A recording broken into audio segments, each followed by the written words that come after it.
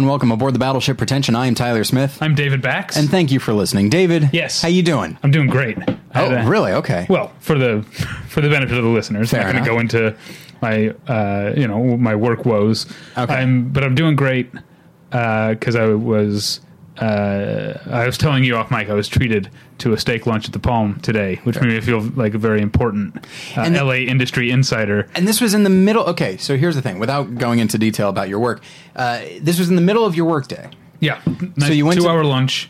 You went to, okay, so 2-hour lunch, time to relax, everything's fine. But I couldn't drink. That actually depends on. We've been taken to lunch by different. I can't go into who this is, but people in my department get taken to lunch by different people. Depending on who's doing the taking, sometimes it's okay to have a beer with lunch. I see. In this case, it was not. But even so, and that's the thing. I don't drink, so I can't really relate to that. But what I can relate to is the idea of just allowing yourself to relax and enjoy it. I don't know if I would be able to allow myself to relax if I knew in 1 hour I got to be back at work. I'm going to be just working again. For the same reason, back when I worked for Blockbuster, if I had an evening shift, which for a while was what I preferred, if I had an evening shift, it ruined my whole day. Yeah. Because it's like, I can't let myself have too much fun today because I got to be at work. It's a good thing you got yourself out of that job. That sounds miserable. Absolutely. Well, I mean, the truth is, I say like, oh, it was great being taken to the Palm, and it was. The food's good. The place has history. But the 2 hours there is work as well. You know, there is that aspect schmoozing of it. Yeah, I guess that sort of thing. I mean... And then it's back to the construction site. Oh, no!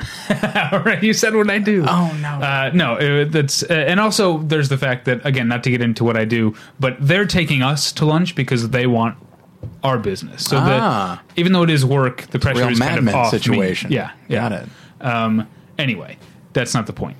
It is not the point. The point is that we have a sponsor that we have to get to because we also have a guest, and I don't want to waste any more time. Indeed, yes. Although I'm sure, as always... I have to find out if our guest has ever been to the Palm.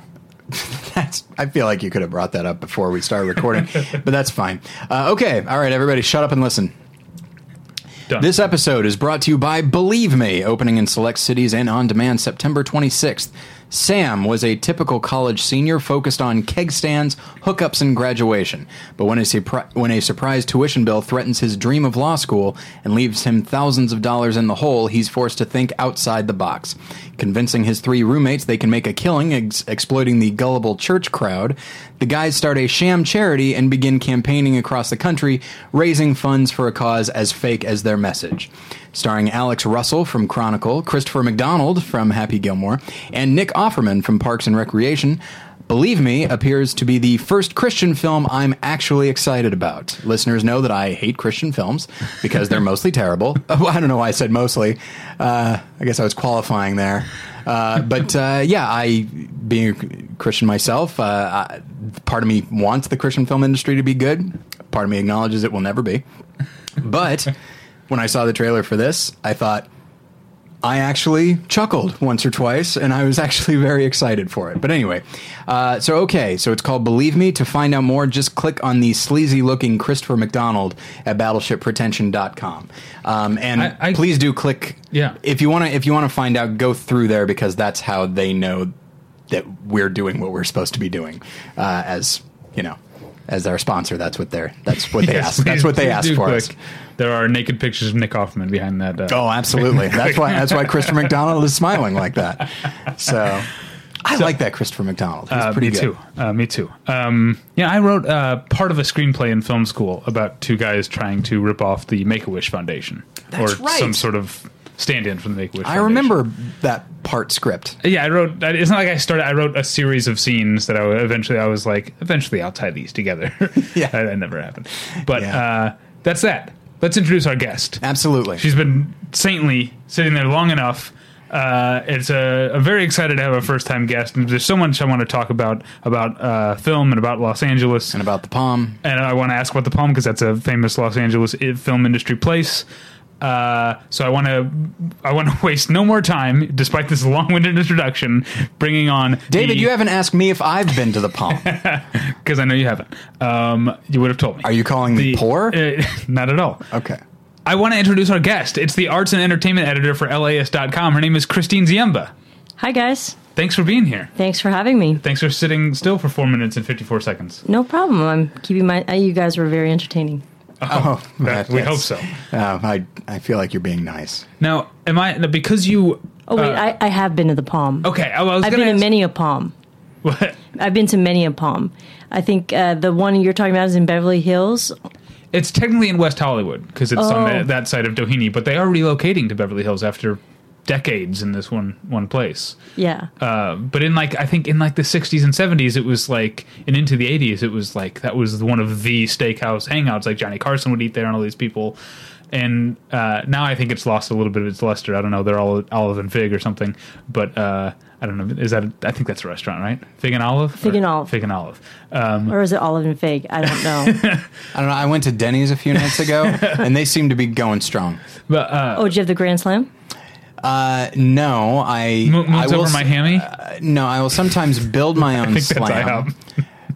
Oh, shoot. Yeah, I don't even remember. I usually go with something of a custom order. So, I order stuff that isn't actually on the menu anymore. Oh, you do the secret menu at Denny's. Well, they used to for like pancakes animal style? Exactly, yes, where they just put chili on it and stuff like that. No, these days I will get a very special kind of French toast that was on the menu but not anymore, where you get French toast with a little cinnamon spread on it and some cream cheese icing. I think if we keep this up long enough that you become a name, then that behavior goes from dickish to like quirky. Like you're like, First off, I tip remarkably well. I'm very friendly to my server, whose name is Sophie. And I tip well when she's mistreated by other patrons, which she was the other night, and I tipped her very well. And I tipped her extra because of that. Because of that, That's yes. Nice. Because nice. She's probably not going to get a good tip from these people. This is a nice older Korean woman who is probably like in her 60s and doesn't have to deal with this shit. But me and my friends, we're going to treat her right. So you're like the Valley's version of what's the guy from K-Rock who goes to Denny's all the time? Rodney Bingenheimer. Bingenheimer. Yeah. Oh boy, I don't know any of that. You go to the I used to when I lived in the very close to the Denny's at the Gower Gulch. You know the Gower Gulch. I know. Yeah, right? I've been there one.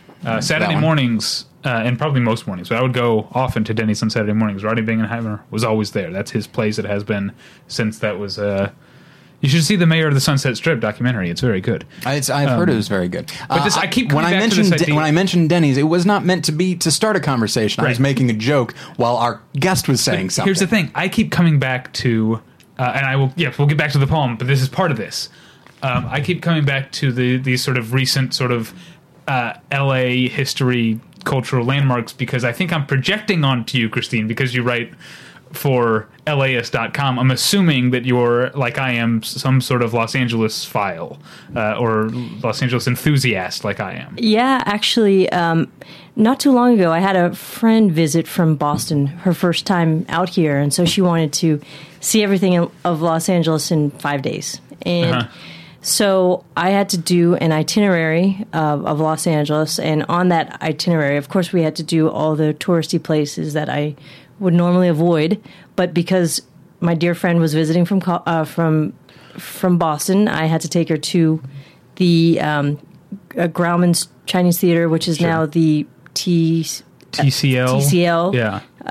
Chinese Theater, and then take her to see the handprints, the footprints, the stars. But we had little watering hole stops along the way, so we stopped at the Hollywood Roosevelt Hotel, and I said the site of the first Oscars, and then later on we worked our way down to Musso and Frank, and said many famous, Clark Gable, whomever else, they have pictures along the walls of the folks at Musso and Frank. I want to say that's the oldest, continually operating restaurant in Los Angeles. Is that right? I think so, or one of them. Okay. There are a couple that vie for, the oldest. I'm not sure which one is, though. But, okay, so I'm glad to hear that you are a Los Angeles enthusiast like I am.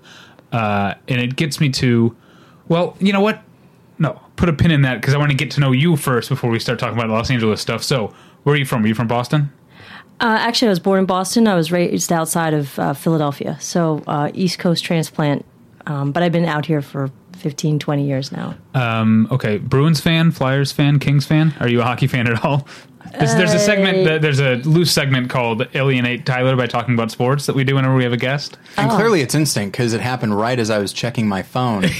So at this point, it's just muscle memory. I know at this point in the show, I should tune out. Yeah, actually, I don't like hockey, but I do like the Kings. My in-laws own season tickets, so they go and I get invited and I say, oh, maybe take my brother. I mean, take my husband or his brother because they know I don't really enjoy it. The Kings fandom. I mean, I guess 2 Stanley Cups in 3 years will do this, but like there are a lot more. I see a lot more Kings gear. I see a lot more Kings like stickers in car windows and that kind of stuff. Doesn't that bother you? Doesn't it feel like people are just jumping on the bandwagon, like Fairweather fans and all that? I'm not really a Kings fan because I'm a Blues fan, but I have no hatred for the Kings really. Mm-hmm. But no, I think I like any growth in the sport of hockey. Oh, all right, okay, fair enough. So, okay, so you're from Boston. You went to, or you grew up in Philadelphia. Outside of Philadelphia, about an hour from Philadelphia, a small town called Reading, Pennsylvania. Okay. Reading. Shout out to Reading. They make good scrapple there. I don't know what they make out there anymore, but here's a fun fact. It's halfway between Philadelphia and Lancaster, Pennsylvania, or Lancaster. And what it was when Witness was being filmed. Do you remember that film with Harrison Ford? I remember they shot parts of it in Philadelphia and, parts of it in Amish country. And so that was like the big that was big excitement when I was growing up. But this film called Witness was in Amish country and in Philadelphia. So it was we never get any that excitement. But you're not an extra in Witness or anything. Oh, no, they don't really have... No. They didn't throw a little beard on you? No. Just have you plowing the fields? No. Where did you go to college out there? Yes, Boston College. So, and then I went to grad school, Arizona State. So slowly made my way out west. And how long have you been in Los Angeles? Ooh, about 15, 20 years maybe. So a long time. Here's a question I like to ask people because it gives me a chance to talk about my own experience. You literally just said, I like asking this question because I like my answer. Yeah, exactly. Or he likes talking about his answer. Talking about his life. So really, but I like to get other people's opinions. How long did it take you to like Los Angeles?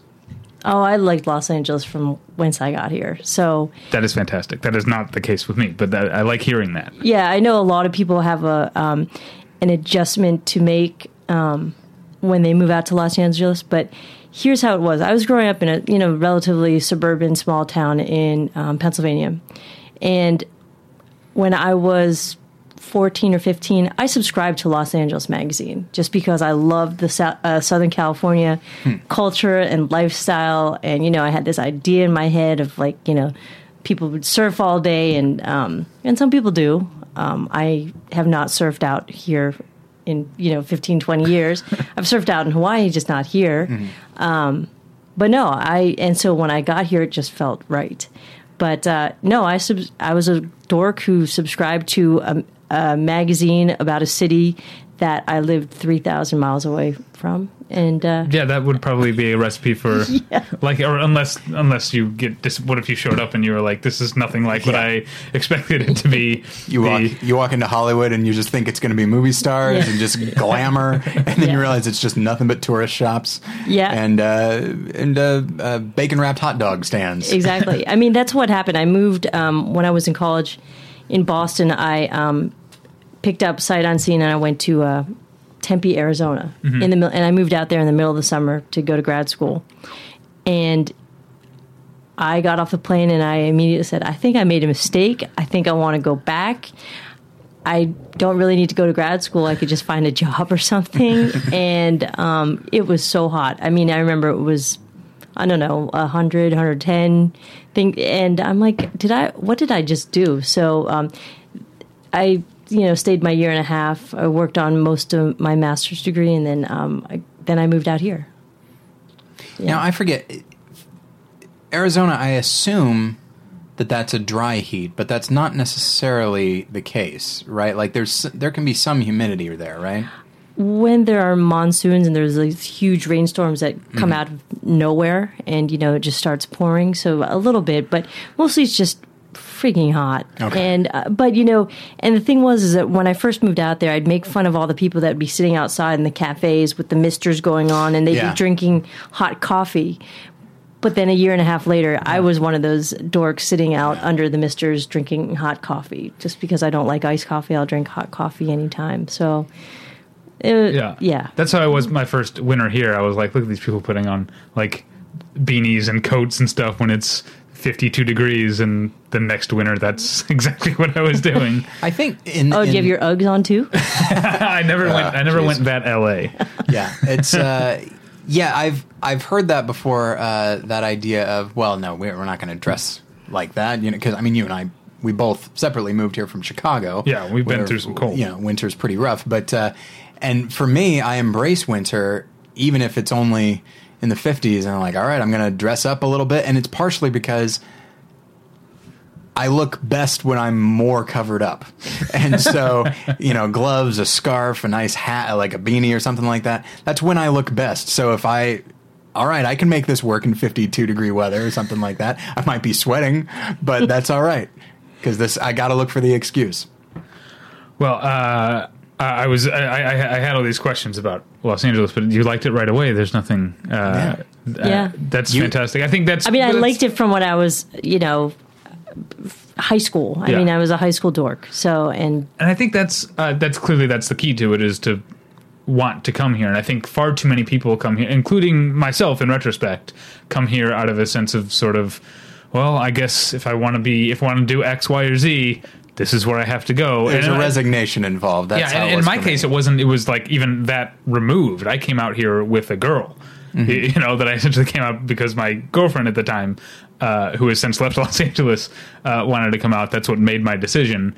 And so I think that's why it took me at least a year and a half to like it here. But we were talking off mic before we recorded about how I try to use public transit and ride my bike when I can. And I think that was a big part of me liking Los Angeles, is actually getting out there and being a part of it. But I think there are so many people who never overcome that, and I think it becomes it's less about the city and it's more about them. I think there are so many people who come here from the East Coast, Midwest, or whatever, and I think it becomes a part of their identity that they don't like Los Angeles, quote unquote, or that they, one of my biggest pet peeves is that, they don't know how to make good pizza or bagels or whatever they make wherever the person is from. Oh, they don't know how to make it here. It's like, well, yeah, you're not at home anymore. You're in the land of like tacos.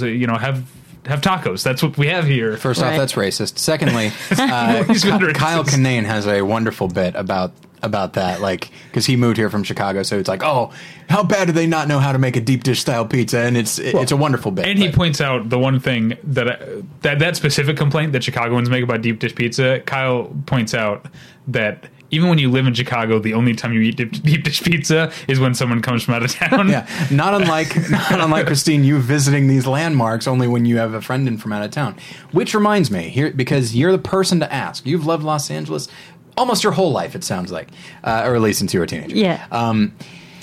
So when, because, I have relatives or friends that'll come out here and say, well, let's do some Los Angeles stuff. And then my wife and I do Airbnb, so we'll actually have people come from like Europe, and they have a very clear idea in their mind of the places they want to go. And it is often astounding to me. There are people who said, we've got to see Beverly Hills. And I just think, I guess so.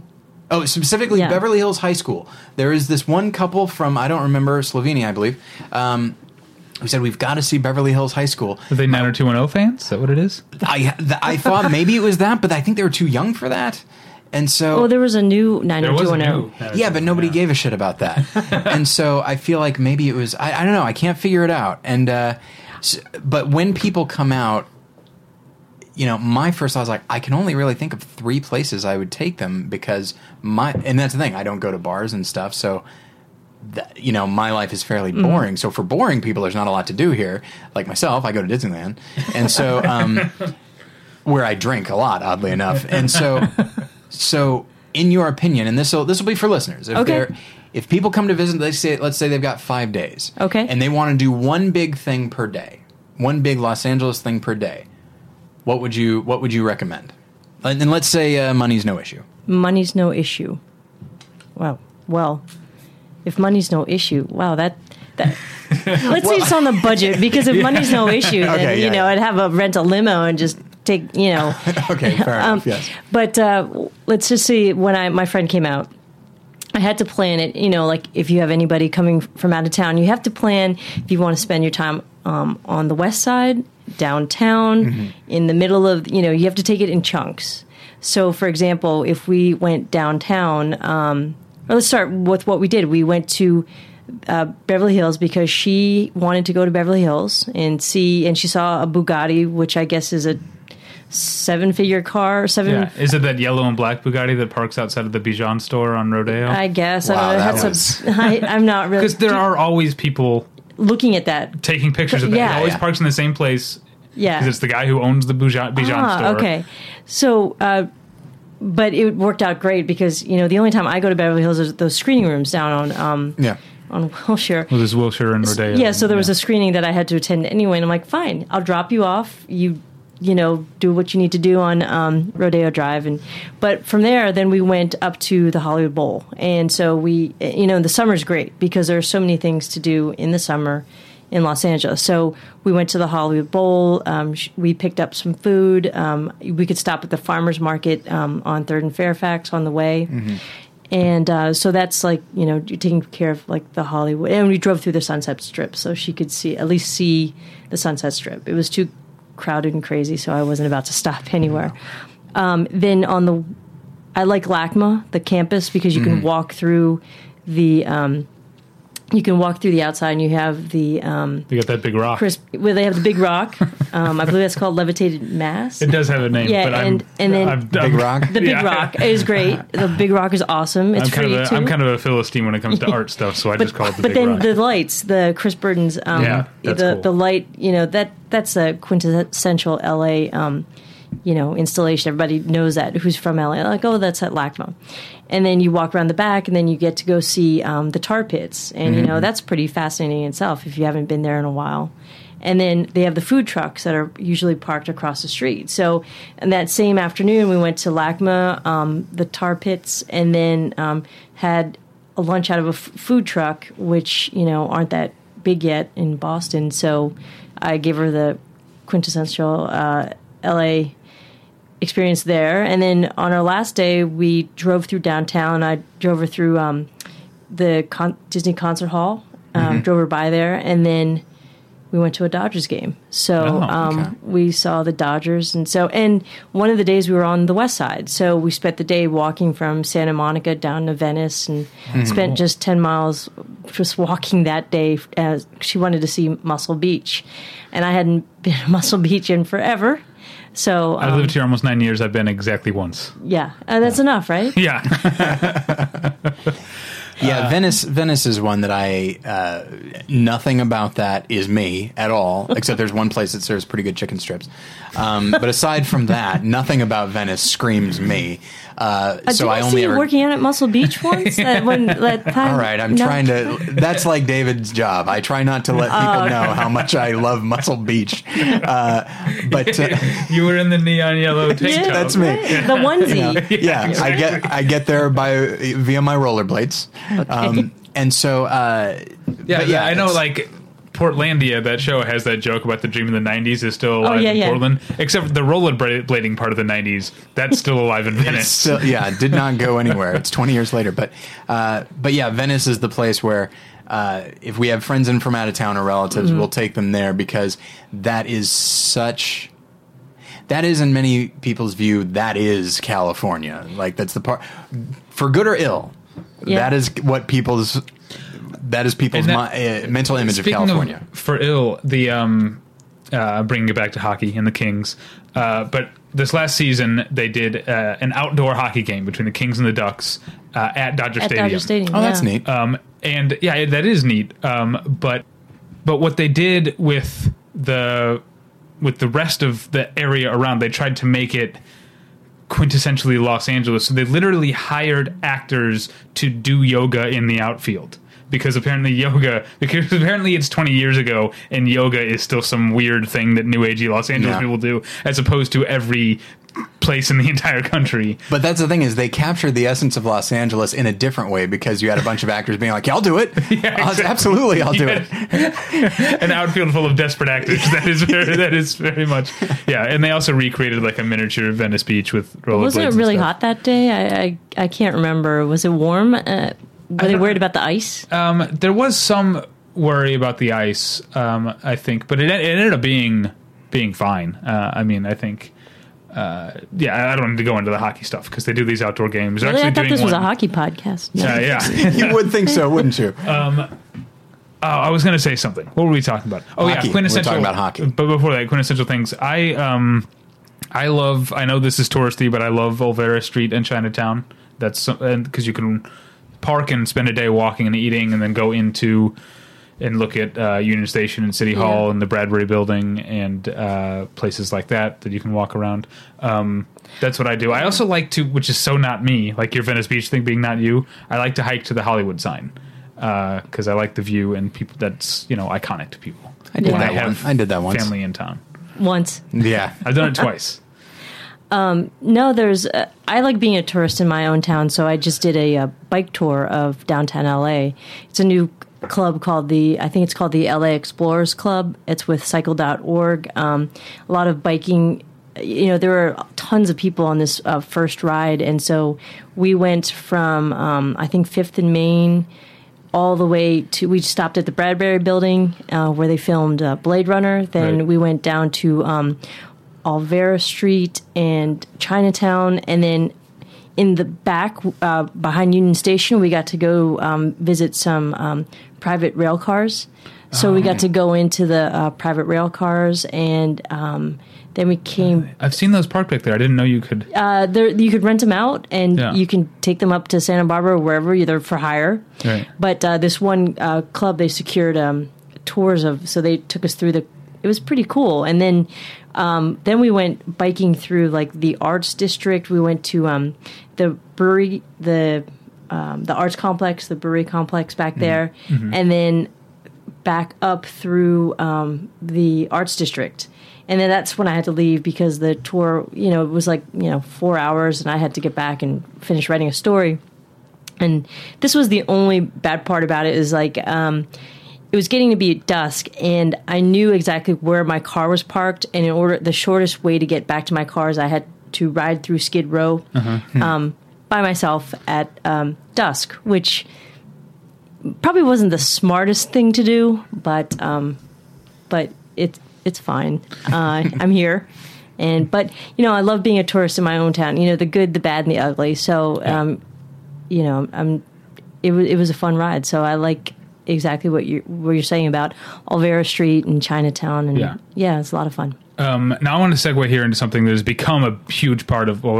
This has inadvertently become the Los Angeles podcast, but to bring it back to movies and stick to Los Angeles. I figure you're about to ask what I was thinking. Hopefully, let's see. Something that has become a huge part of movie going in Los Angeles in the summer is outdoor screenings. Oh. Is that what you were going to talk about? Nope. What were you going to say? I was going to ask if you've ever seen Los Angeles Plays Itself. Oh, yeah. Have you seen that movie? I've seen bits and pieces of it. I have not yet seen it. Coming out on DVD. It is. Finally Cinema Guild, September 30th. Very exciting. I hope that doesn't mean they'll stop showing it at the Arrow, because I always enjoyed going there to see it. But anyway, outdoor screenings. It's become so, like, you could literally, from June to September, you could go see a movie outdoors almost every single night, and most nights have more than one choice. Exactly. It's become a huge thing. And I went, this past weekend, I went to one of the companies that does it is called Eat See Here. And they put on a good thing. This is going to sound like I'm ragging on them because a lot of things went wrong this time, such as it was at the Gene Autry Museum. And they... forgot to shut off the automatic sprinkler system. So in the middle of Blazing Saddles, the sprinkler started going off, which it took them about 10 minutes to get them. A lot of people just left then. We got lucky because the guy next to us decided to be a martyr and jump on the grenade, or the sprinkler, as it were, and spent 10 minutes holding his hand over the sprinkler while they figured out how to shut the thing off. A lot of people left. Then it started raining. Wow. And so they ended up cutting the movie early, literally 5 minutes before the end of the movie. They were like, listen, we have to protect our equipment. It's raining now. Yeah. So it was kind of a disaster in that sense. But I want to get your guys' opinion, because I have very strong opinions, but I also, after 2+ years of therapy, I understand I might not, the rules I make of my head might not apply to everyone, but I am very much against bringing chairs to outdoor screenings. Oh, okay, all right. This is a huge thing to me, because I have an idea in my head of what the outdoor screening is about, and I feel like people, obviously elderly and disabled people, that makes sense. Mm-hmm. But I feel like people who bring the lawn chair to the outdoor screenings are in some way missing the point. Again, that could just be in my head. Yeah, okay, I'll throw it to the guest first. You go right ahead. Sorry. Well, I have mixed feelings about outdoor screenings anyway, because I love, concerts in the outdoors. Sometimes movies, when I want to watch a movie, I want to watch a movie, and I want it to be dark. I want it to be silent. I don't want to, people picnicking around me. I'm sorry that I might be of the minority opinion on this. This is one of my personal rules for outdoor screenings: is never go to an outdoor screening of a movie I've never seen before. It has to be a movie I'm familiar with. Right. So I feel okay with that. But in terms of the chairs, I think that if you have a lower to the ground chair, I think maybe 6 inches or less off the ground, those low lawn chairs. Blankets are perfectly acceptable, but the high chairs are not. You're blocking people's views. This place was full of them, and it really drove me crazy. But to me, it's just the picnic thing is part of it to me. And again, that could just be I prescribed my own idea of what this is about. Mm-hmm. But bringing a basket, like stopping at Trader Joe's on the way and getting a bunch of stuff, or if they have food trucks, getting your food there, sneaking in a bottle of wine usually, or being allowed to bring in a bottle of wine depending on the location. That's a big part of it. Mm-hmm. And so people who bring the chairs, it's like, well, if you're just here to sit in a chair and watch a movie, you might as well do what you're saying, stay at home or go to a theater and watch a movie. This is about something other than that. And so I was solidifying over the past few days my viewpoint on outdoor screenings, and particularly about chairs, because I was really annoyed by how many people brought the big chairs. So it's the big chairs you object to? In principle, I object to all chairs. Okay. But I understand, like you're saying, I understand the small chairs aren't that much of a hindrance, so that's fine. Mm-hmm. Yeah, Jen and I, not that we go to a lot of outdoor screenings, but we do bring the small 6-inch off-the-ground chairs, partially because if I sit, cross-legged... your legs fall asleep. My legs fall asleep. Yeah, you have to adjust your position. Yeah, and, and so... It's usually that, and this to me does not feel like a betrayal of the thing that you want this to be. And don't get me wrong, here's the thing: I bring my own crap to outdoor screenings. One thing is like, why are you? Again, it makes total sense. Only go see a movie that you've seen before. It is nothing about it is ideal circumstances. But the thing that gets me is like, I want to whirl around and say, why are you even here? Because it's loud enough that it's hindering your conversation, but then your conversation is loud enough to hinder me or anybody else who might be even vaguely interested in the film. Yeah. Thus, it's no good for anyone now. There's a gray area there where, again, because it's this communal thing, a little bit of chatter I'm okay with. But if you're not paying attention to the movie and just having a conversation... that's where the picnic thing comes in. I think some people focus more on the picnic than the movie. And here's why. Okay, because they did it in Chicago a lot, the movies in the park. And from... 35, by the way, in Grant Park, 35 millimeter. Yeah. Oh, which they don't do here, but it was beautiful. That's an and impressive here part was of it. the thing. We haven't let our guests talk in like 10 minutes. I'm sorry. That's okay. The sound was so piercingly loud. Uh-huh. not only could you not hear it if anyone was talking, but I think it shut people up because they're like, I can't. These guys mean business. So even movies like The Apartment, which are not loud films by any stretch, right, are just like, it gets to the point that I found myself being like, this hurts. This is so loud it hurts, but I'm at least happy at least I'm hearing the thing I came to hear and not some jackass over here who snuck a bottle of wine in or something like that. That's what I like. I'm okay with the wine. I like movies hurting people.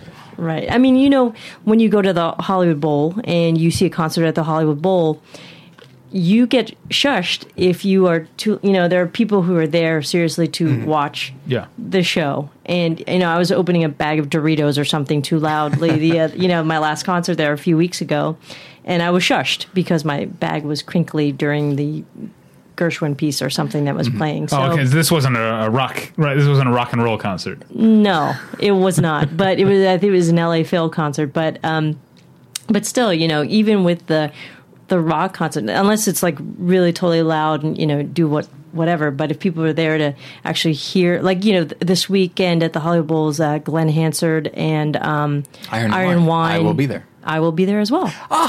We should go together and picnic. Oh my gosh, absolutely! I'll bring the Doritos. If Iron and Wine is playing, I'd be worried about chewing too loud. Exactly. Yeah, and it had in the heart, so they're playing. But if you have people talking over that, the same way. Are you there to picnic? I mean, yes, we're all there to picnic. So it's the same way with the outdoor screenings. We're there to picnic, have fun. So you have to be in the right mindset to go into it. But I think your rule is beautiful about not going to see a movie at an outdoor screening for the first time. I got to put that in my notebook. Yeah, to me, and I'm sure to all three of us, and probably the listeners as well, that makes perfect sense. I'd be fascinated to know. Maybe I can put a poll in the field of people that go to outdoor screenings. Is this ever your first time seeing something? I know that, frankly, those screenings in Chicago, because it was stuff like The Apartment and, On the Waterfront, movies that are fairly well known amongst movie fans, but your average person probably hasn't seen The Apartment. And so, in theory, everybody's there to see the film. Why would you go see The Apartment unless you want to see The Apartment?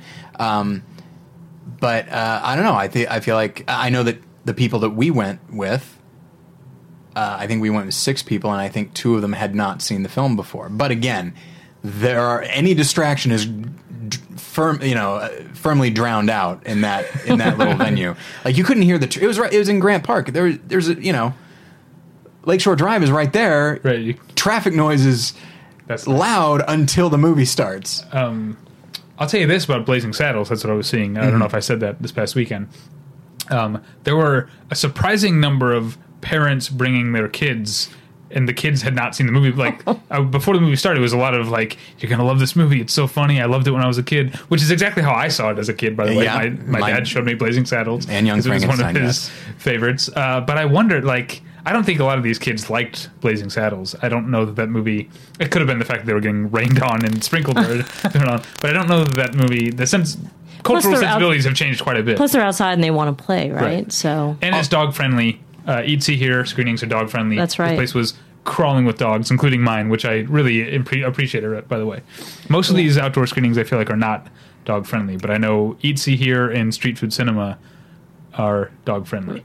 And actually, Eat See Here, I do a column for LAS twice a week on weekly events and then weekend events. I know this weekend, Eat See Here is celebrating the 30th, I think, anniversary of 16 Candles. Mm-hmm. And so they're touting that they have the actor who played Long Duck Dong and his sexy girlfriend, American Girlfriend. They're going to be introducing the screening. And I think that one is in Brentwood. So, that one is one that I go to. I love 16 Candles, part of my childhood, blah, blah, blah. And that I know the movie, so I don't really, I'll be there to, eat and, whatever. But then there's something else happening at this place called Villa Aurora, which I've never been to, but it's in Pacific Palisades. And they're doing a series of Charlie Chaplin shorts, silent shorts with live organ accompaniment. Nice. And I believe it's outdoors, and so like that's something that's great about LA is that they have a wide ranging. You have 16 Candles, and then you have these rare Charlie Chaplin films screening with a live organ. And I don't know how they're going to do that outside. So maybe it's only picnicking outside and you come in. But it's like those are the great things about LA is like every weekend that there's every day during the week there's something like that happening. And, now, okay. I saw, real quick, while we're on the subject of outdoor silent films, I went to, it was part of LA Film Fest, it was 2 Buster Keaton films they were showing. And this wasn't a picnic type thing. They had chairs. It was outdoor. It was at Grand Performance? California Plaza. Yeah, at the top of the Angels Flight there. And they had a French band playing, and the description made it seem like they're going to be accompanying the film. Really, they just like showed these 2 films while this French rock band constantly played their songs.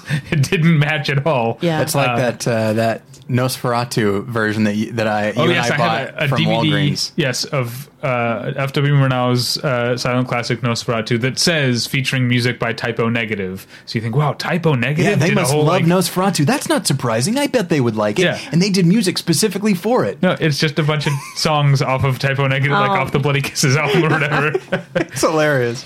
All right, sorry, you were saying something. So here's the thing that does bother me. That Chaplin thing sounds great to a point. The point is, and even the 16 Candles thing of like, let's celebrate this by screening it in the most distracting environment possible. It seems like such a weird thing, like to ostensibly be celebrating something by just adding, and I don't know the situation, but food trucks and people and dogs and people talking, that hardly seems like a celebration to me, but that's my own. Well, while I'm listing things, I'm sorry. That's okay. While I'm listing things that went wrong at the Blazing Saddles screening, halfway through, all the food trucks packed up and left, and when all the engines started up, all the dogs started barking at the food trucks. Oh my God. Yeah, you're a little silent comedy there. Exactly, yeah. That was amazing, and in the rain too. Yeah. No, but to go to your point, I know that the Echo Park Film Center on Fridays in the summer they have their the Filmobile that drives around downtown, and they do pop-up screenings in random places, and so they won't know where they're doing the screening, or at least they won't tell. They'll release it on Twitter like the day of, or on Facebook. Say we'll be at this address in Echo Park or downtown, and we'll be screening this. And they're usually pretty good films, but do you want to be watching it, in a random location? So I mean but that's what makes it great. It's kind of kitschy, it's kind of cool, and so you just got to weigh out. Do you want to go to the cinema, like the ArcLight or something this weekend, or do you want to sit on play with the dogs and the food trucks? And, and I mean, going to see an outdoor screening is generally the ticket at least costs less than the ArcLight. Yeah. And you can bring your own food, which I guess you can sneak food into the ArcLight. Yeah, if you want to be a crazy person.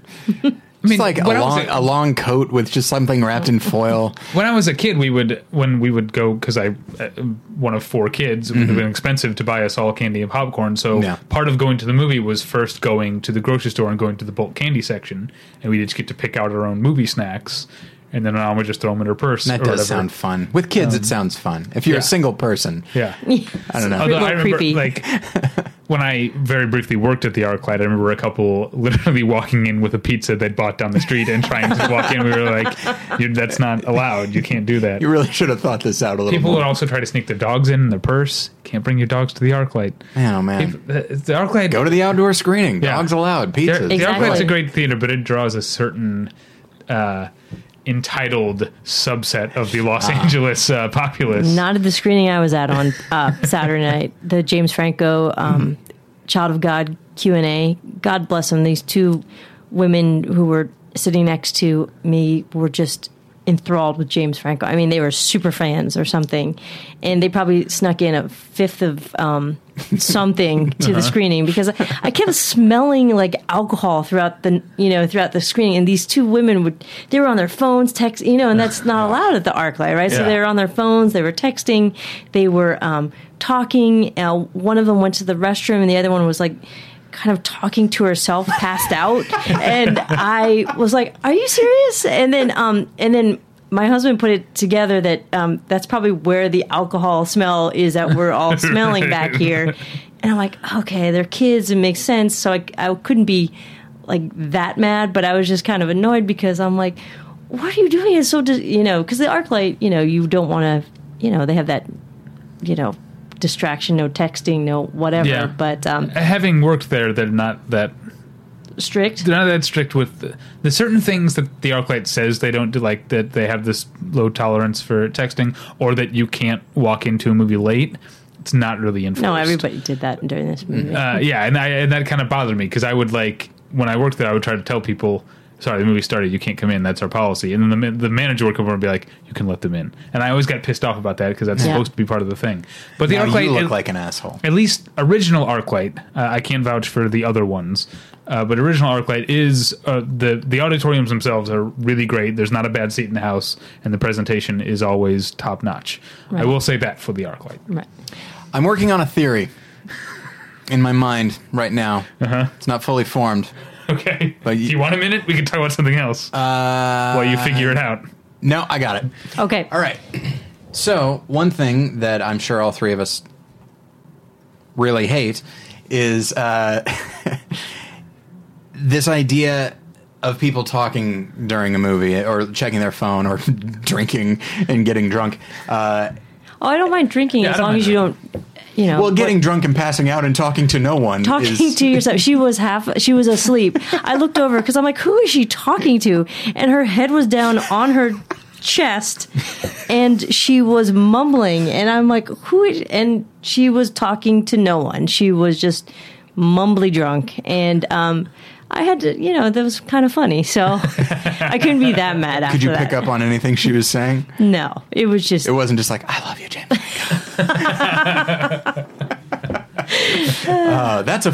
Okay, here's the thing. I do hate when people talk and when they're disruptive, but you were provided a fun story there. Not unlike, I went to a screening of, a critic screening of Dawn of the Planet of the Apes, and I actually wound up moving away from where I was seated because there was a guy right next to me who was continually amazed by things in Dawn of the Planet of the Apes, but I don't know if I said this on the podcast, he would exclaim it by going, ha! That's what he would do. And it's one thing if it's like, oh, we're seeing something interesting, and so, oh, that's interesting. I'm not thrilled with it, but okay. But it was starting to happen like every 3 minutes. Yeah. And then there came a moment, I don't know if you've seen Dawn of the Planet of the Apes. No, not yet. Okay. There's a quiet moment where Kerry Russell is revealing something about her past, and it turns out that she and this other character have something in common. And so it's no special effects, it's just character reveal. And it was very quiet, and like characters, I think, starting to mist up a little bit. It's a very quiet moment. Ha! And literally, and in my mind, I thought, it'd be funny if he did it now. And then he did it, and that's when I decided, okay, I'm gonna. The place was totally full, so I went and just stood at the back of the auditorium, away from him. Yeah. And then a security guard came up and said, "I'm sorry, you need to sit down." And I said, "Oh, the guy I'm sitting near smells." And he goes, "Oh, okay." So he just let me stand, and so that was a lie, because I didn't want to get the guy in trouble. Although maybe I should have. Anyway, that's neither here nor there. I'm sorry. No, but can I piggyback on that? Yes. I was at I can take that story and almost top that because I was at a critic screening, press screening, whatever, for 12 Years a Slave. Mm-hmm. Not a lighthearted film. Yeah. Kind of heavy, a lot. Yeah. So the two people behind me, they were, chatting and fine. I can tolerate that a little bit. It wasn't that full.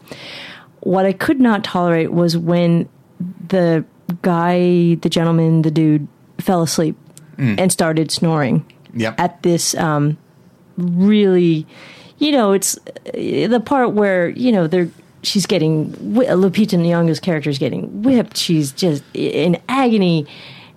And all I hear is Mr. Dude behind me. They finally left, shortly after that, because everybody was just getting so annoyed that he was just snoring during this really heavy film. But I don't know. It's snoring was that worse than a ha during? It's hard to say because both of them are involuntary. But in both cases, I think it's a situation where you just can tell someone, "Hey, stop it." But yeah, it does take the edge off a little bit of like, "Oh no, the whip! Oh, and there's a red mist." And Yes. just that's pretty rough. We had a class in film school, and I don't remember. What was it, the David Lean class? Yeah, it was. Okay. Because there was the guy who just felt the need to proclaim what he was feeling in movies of, like, high melodrama. And so he would just be like, oh, this isn't good. So he would say that. But then when we actually said, hey, can you please be quiet? He's like, yeah, sure, absolutely. But apparently his talking is what kept him awake, because then he just started snoring. And anyway, okay, to my theory. Oh, right. We didn't get to your theory yet. So...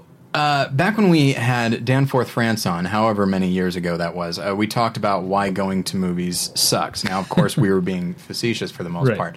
But we were talking about the change in the theatrical experience.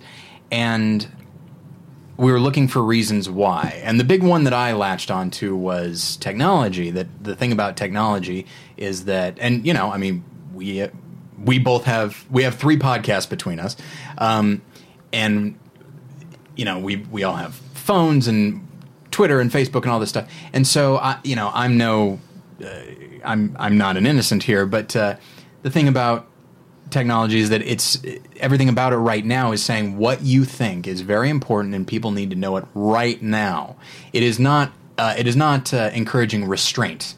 So if you're in a movie and you have a question and you want to say something, I think people are being trained, especially younger people, are being trained to ask that question aloud or say something aloud to the person they're with. So that was a theory that I had, and I don't know if it's provable. Your theory is generally kids today, or it can be summed up with the phrase "kids today." But it's people our age as well. Just anybody who inundates themselves with technology, which is not. I would say it's mostly people like under 40. I guess. Which is you and me as well. And so... barely. Well, no. by quite a bit. Fair. Yeah, exactly. We still have a ways to go, David. It's, we're not old yet. So, apologies to people that are 40. I don't know how old you are.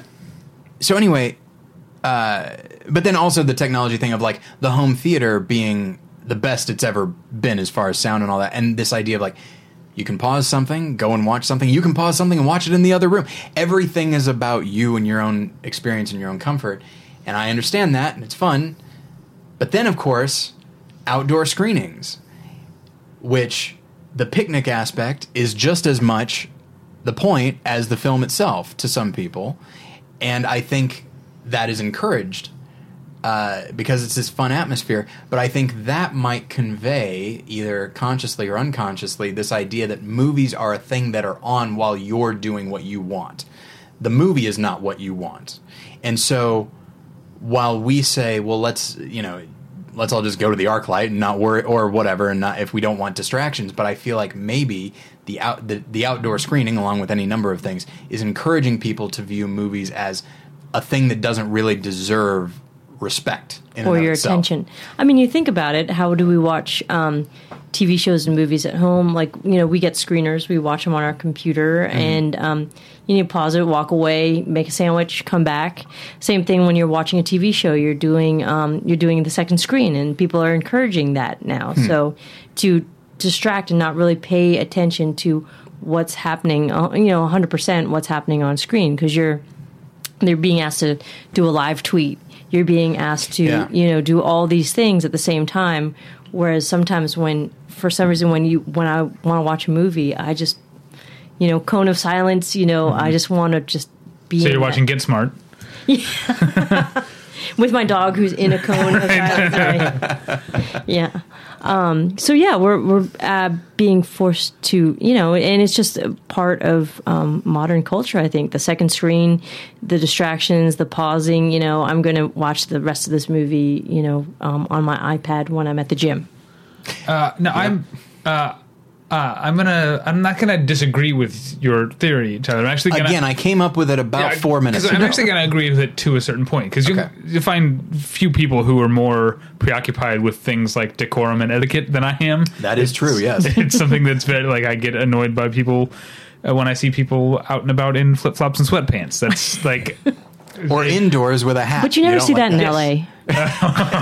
Yeah, you might have moved to the wrong city for that day. Yeah, people. Yeah, exactly. People wearing hats in restaurants. That drives me crazy because I rebel with all of me against the idea of treating public spaces like private spaces. I think there is a difference, and it is not only just based on some arcane rules. I think it is actually good for society and for the sort of civil respect to treat to understand when you're in a public space that you are sharing that space with other people. That said, to go back to TV again, it used to be there were just a handful of channels, and there were a few more. Now there are a few more. Now there are so many channels that whatever your thing is, you can probably find. And I wonder if movie-going experiences are also going to become that sort of striated in that way. If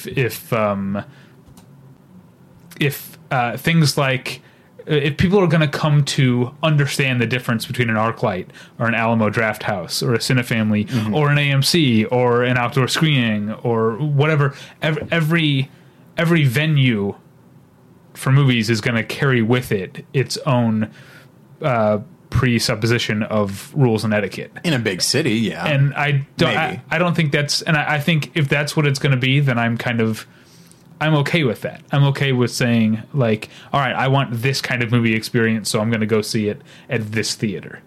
Yeah, that would be neat if that were the case, because then I think it's becoming the case. I don't think it is yet, but I think it's becoming the case. Okay, so are you, and you're in favor of that? Yeah. Okay. I think I actually might be as well, provided, of course, there is a safe space so that if you want to see a movie with literally as few distractions as possible, you can do that. The problem comes in with enforcement? No, with what kind of movie it is. Because I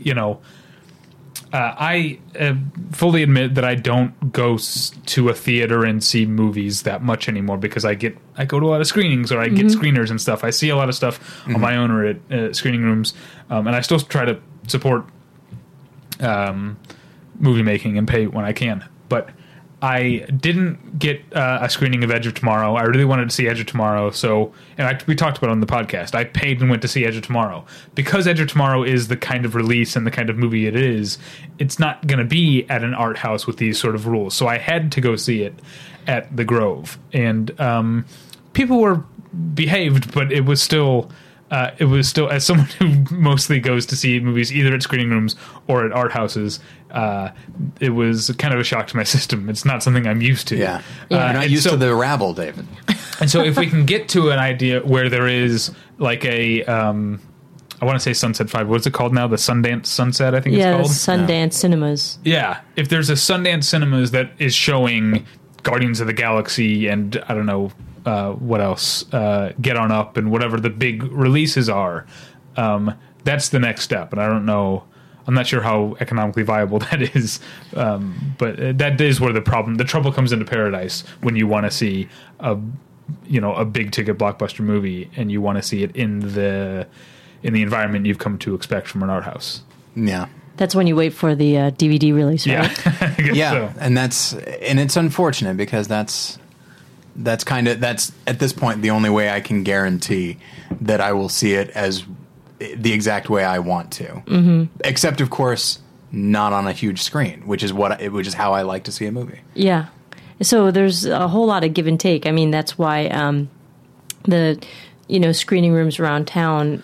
I don't want to sound like a film snob, but I do like them because they're not that crowded, and generally they're not that crowded, and people are of the same mindset that you're there to watch the film, you're there to absorb the film, you're there to think about the film, and I like that. And then when I'm home, I get distracted. It's the same thing. So that's why if I'm away from the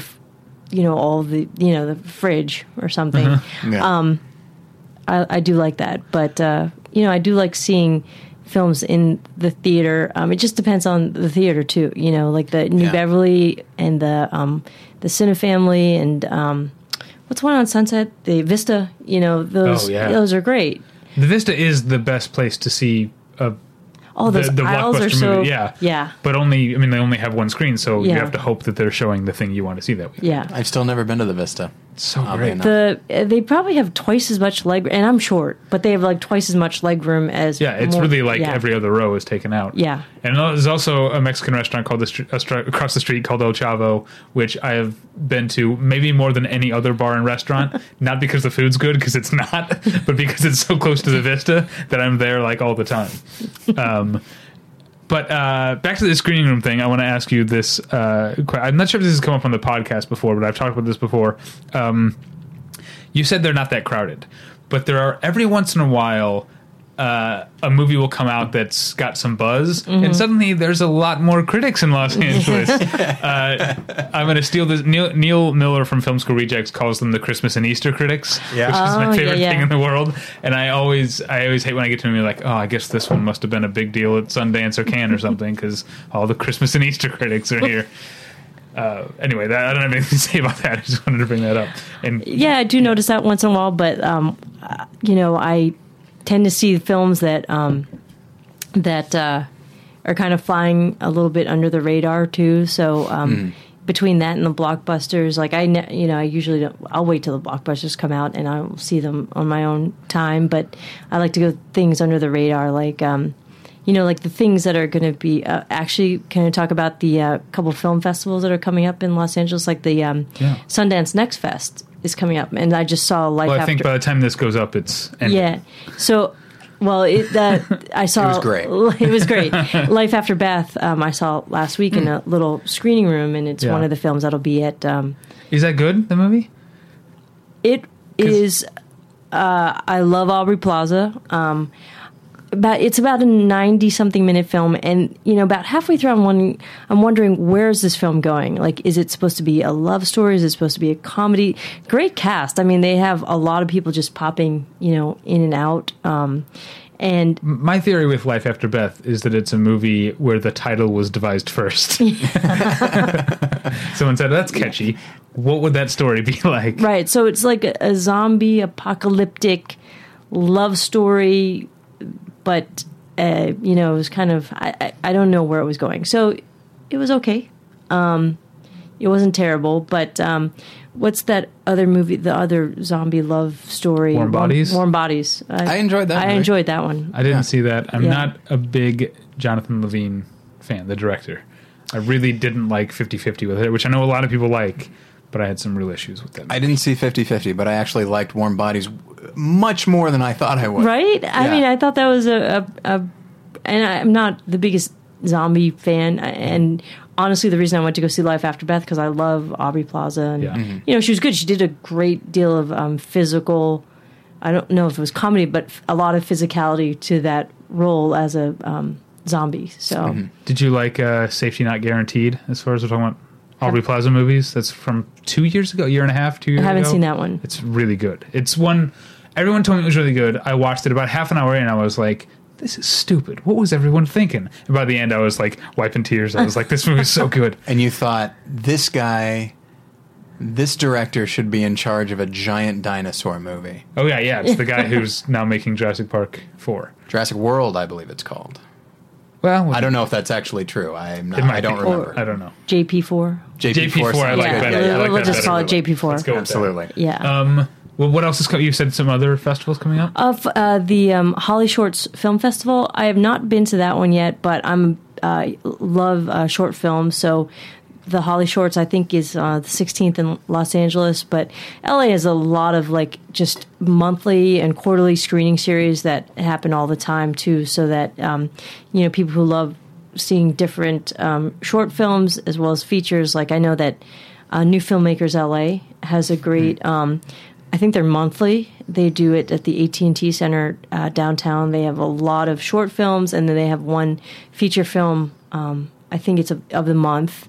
And then this other group called Mini Cinema, they do it at the, I think one of the Laemmle theaters in Santa Monica, and they have I think it's every other month or quarterly, where they bring 5 or 6 short film and filmmakers together, and they screen a lot of short films. So LA is just great when it comes to like all these film festivals as well as their regular screening groups. So I think that's another reason why I love LA, because no matter what day of the week, I mean, if there's nothing at the Arrow or Cinefamily or the New Beverly that you want to see, there's always either a festival coming in town or and they're like there's festivals like for the Serbian Film Festival, there's the Indian Film Festival, there's the Asian American Film Festival, just all these festivals. So it's great.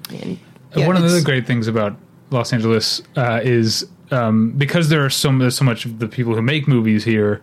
There's a lot of times when they're screening old movies, there's talent. I saw the recently departed. We didn't talk about Marilyn Burns, by the way. We said we were going to. Well, I was planning on towards the end. Okay. Well, but the recently deceased Paul Mazursky, I saw him and Nick Nolte after a screening of Down and Out in Beverly Hills at the Arrow, which was delightful. And then I remember one time, I've told this story in the podcast before, I was at the Egyptian for it was October, it was a horror movie triple feature. And there were no guests expected, but Joe Dante, the director, was there to see the movies, and he was like, "Hey, I know a lot about this stuff. Can I introduce these movies?" And so Joe Dante ended up hosting this screening because he just happened to be there. That's the kind of cool stuff that happens in Los Angeles. Right. I mean, I think that this weekend at the UCLA Film and Television Archive, they're starting an Edith Head series. And they're screening Dead Men Don't Wear Plaid, Steve Martin. Yeah. And who is that directed by? Is it Reiner? No. Carl Reiner? Is it Carl Reiner? Yeah. I think it is. And he is going to be there introducing it and introducing the film, as well as I think John Landis, was another guest panelist. So, that's what's great. Like, these people just pop up and you're like, okay, I'm going to go because I want to hear the Q&A more than I want to see, the movie. Because I've seen the movie, but I want to hear what they say about the backstory, about how they did a certain scene, why they did it that way. So costume designer Edith Head is going to get her, she's got, I think, a little series going on at UCLA. So that was pretty cool. And it's interesting. You mentioned the various film festivals and that sort of thing. And then, sorry, I lost my train of thought. We had a bit of a break there. I'm sorry. I don't know what you're talking about. Just in the middle of that sentence, you lost your train of thought? I just totally lost my train of thought. Nothing happened to distract me. But, so you mentioned, the film festivals, but then also these Q's and A's. Yeah. And Los Angeles is... We've not unsurprisingly we've talked a lot about Los Angeles tonight, and so it's one of my favorite subjects. Yeah, and I'm sure there are listeners in New Zealand who are thinking, "Great, I can't do anything about this Kiwi." They say stuff like that, right? I've Kiwi? I've been there. They just say stuff like Kiwi, and I can't think of anything else. So they don't, by the way. That was just a weird thing.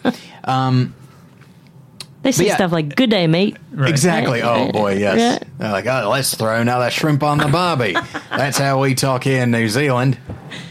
New Zealanders aren't going to like They're not going to like this Australia talk. I know a couple of them. So, okay.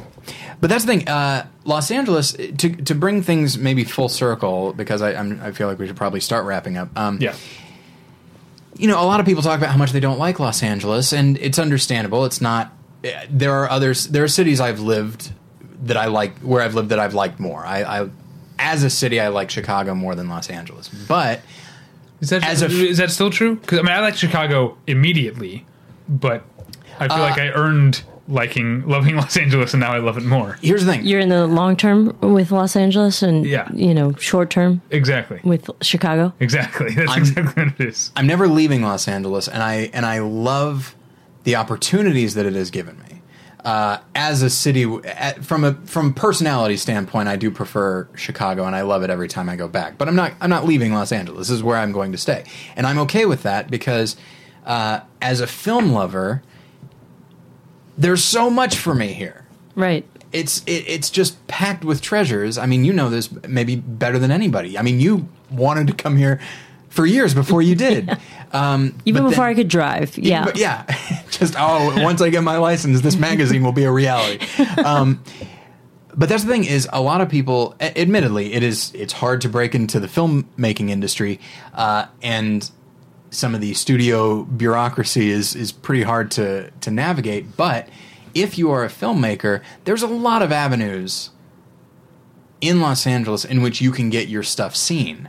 If you're willing to do the work and do the applications, and if you're in fact good.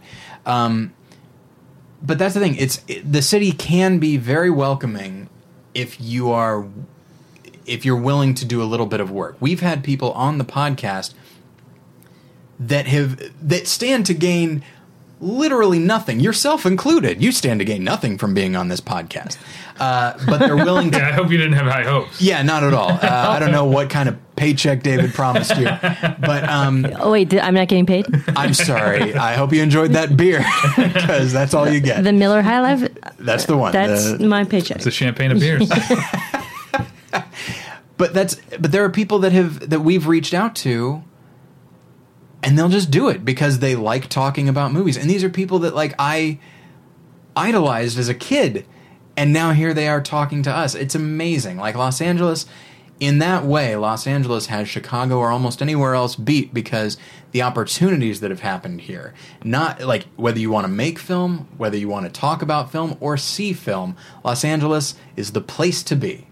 So while I understand not liking it, I feel like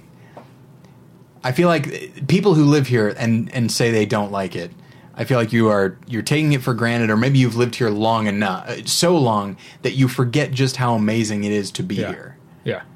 As far as I will say, just to save us getting emails and comments, people who live in New York or Chicago, when you say the best place to see film, New York and Chicago are great places for repertory cinema and stuff. Absolutely, as well. yes. Okay. I will say though, from like a Q&A perspective, right, the access to the people who actually make the film behind the scenes as well as in front of the cameras. Right. There's always a Q&A that's going on, and always, and there are people that are willing to talk about their work, which I do appreciate. I do appreciate hearing what James Franco had to say about Child of God. Whether I like the film or not is irrelevant. I want to know what he thought about the film. Yeah. The same way with when Leonardo did another Q&A with about the Wolf of Wall Street. Wanted to hear what it was like playing that guy. And you hear it right from the actor's mouth with a Q&A. And so they're great. Great panel discussions and Q&As all happening all around town. Yeah. And that's all that I meant when it came to seeing movies. Because in Chicago there are plenty of places that we could see movies and loved it. Yeah. So I remember back in school, I wanted to go to the Gene Siskel Film Center and see a screening of Metropolis, and it was sold out. Yeah, that's awesome. And I remember being excited. It's like, well, I'm bummed out I can't see it, but you know what? It's sold out. That means, and it was in a fairly large room. That means that many people wanted to see this movie and were willing to pay to do so. That was very exciting. I saw Metropolis here in Los Angeles at the Silent Movie Theater before Cinefamily took it over with live organ accompaniment. Yeah. Now, before we end, because I feel want to bring down the mood a little bit. I do, sort of. So I wanted to briefly talk about Marilyn Burns, who passed away at a fairly young age. I believe she was only 65. Most people will know her from the Texas Chainsaw Massacre. She plays the protagonist.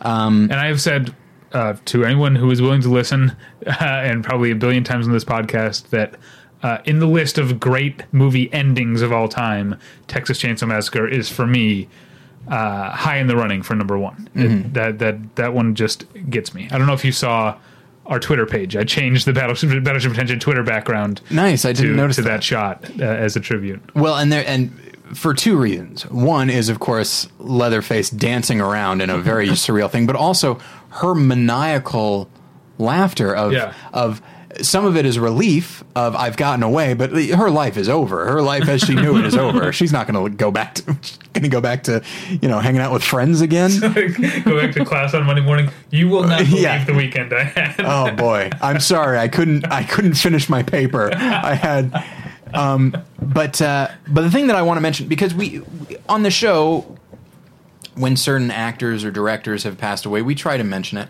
And they're usually higher profile, like a Bob Hoskins or a Harold Ramis or something like that, to name a few recently. Marilyn Burns is known primarily for this one movie. I know that she's done other work, but this is her legacy. And I want to mention that, like, that movie's not going away. People love Texas Chainsaw Massacre, as well they should. I think it is maybe one of the top 2 horror movies of all time as far as just scariness to me. But a good reason for that is because she has to sell pure, raw fear for about 30 straight minutes. That's really hard to do. I mean, I honestly believe that when you talk about the Scream Queens, you'll think about like Janet Leigh, Jamie Lee Curtis. I think you should mention Marilyn Burns because she has to sell the terror, and there's no up and down to that. She has to find a peak and keep it, because otherwise we won't know that. Well, we'll know, but we won't get that sense of how scared we need to be constantly for about 30 straight minutes. It's a wonderful performance, and yes, it might be the only one that people are talking about for her. Mm-hmm. But that's okay, because it's still... and she didn't do a whole lot else. She didn't do much else, and so that's the thing. So to have a fairly inexperienced actress deliver that kind of performance, it deserves to be remembered. And yes, she didn't make the impact on film that, say, a Harold Ramis did, or a Philip Seymour Hoffman, or some of these other people, but she still made a huge impact. Not unlike when people talk about Charles Laughton's direction of Night of the Hunter. Well, he only directed one movie, but we still remember him as a director. We remember him as an actor, but because of this thing he did, we remember him as a pretty great and amazing director. And for that reason, I feel like Marilyn Burns deserves to be remembered as a really great actress who helped sell a film that will never be forgotten. I think that's so. Well I wanted to mention that. Do you have any thoughts on Marilyn Burns? I'm sorry. No, I think you said it well, and you know, I'm not of the. I'm not familiar with her work. What else has she been in besides some other horror stuff? And she was in and then she was in like the Texas Chainsaw remake. She had a small role, and she's been in a couple of the other Texas Chainsaw movies. It's just, she's got like 10 other horror credits, and that's it. So she never really got out of that genre, and I know that a lot of people would find that very, limiting, and that is too bad. But anyway, I'm sorry, you were saying. No, I was just saying that, you're right. She never really, you remember like Jamie Lee, is it not Jamie Lee Curtis? What's in the shower scene in Psycho? Oh, Janet Leigh. Janet. Yeah. You remember that Scream, but, you remember Sissy Spacek in Carrie, and you remember Marilyn in the Texas Chainsaw. I mean, it's kind of like, the Scream Queens. I mean, they make an indelible mark, and even though she didn't have anything beyond that, she will be. I mean, that's everything that everybody remembers. Because I saw Marilyn Burns, I'm like, who is this again? And then I'm like, oh yeah, that's right. Yeah. When she passed away earlier this week, right? Yeah. And I don't know why I felt like really calling attention to her, because people might say that, and I understand what they're saying when they say that she didn't make a huge contribution to film in general, not like somebody who's delivered like dozens of amazing performances, but sometimes all it really takes is one, and you're not going to forget it. Right. Okay, so we should probably wrap up. That was nicely said. Real quick, favorite movie of 2014 so far? Christine, do you have one? Oh. Off the top of your head? Gosh, no. Tyler? A Most Wanted Man. A Most Wanted Man. I'm still going with David Wayne's They Came Together. Oh, I wanted to see that one. I missed that one. All right.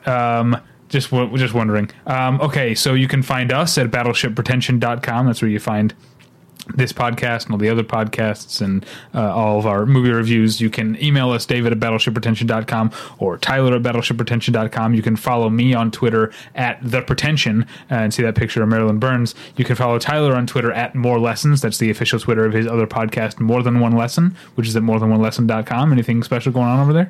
We, inspired by the yellow signs at Comic-Con, we did an episode about the film The Big Kahuna. Oh, okay. About how best to interact with people who may not share the same beliefs as you. I like that movie. My other podcast is the TV discussion podcast called Hey, Watch This with Paul and David. This week we're talking about season 4 of The Killing, which premiered on Netflix. Oh, that was so... Yeah, I love that show. Yeah, I actually... That was my other guy, my other co-host pick. And then we'll also be talking about the premiere of The Nick on Cinemax, the Clive Owen starring series produced by Steven Soderbergh. I forgot that Cinemax existed until recently. I did too, but I want to see the Nick. Yeah. So that's where you can find our stuff. Christine, where can people find you and your work on the internet and elsewhere? People can find me at LAist.com. They can follow me on Twitter at Christine Ziemba. And they can also follow some of my work on at Paste Magazine. I do a little bit of TV and film writing there, too. Okay. Well, thank you so much. This was fun. Thanks. Absolutely. Thanks for having me. I hope we didn't talk over you too much. No, like just it was now. Fun. No. Like just now when you started saying it was fun and I talked over you, I feel like that's a microcosm of what happened. Thanks. Okay. All right, I guess next time.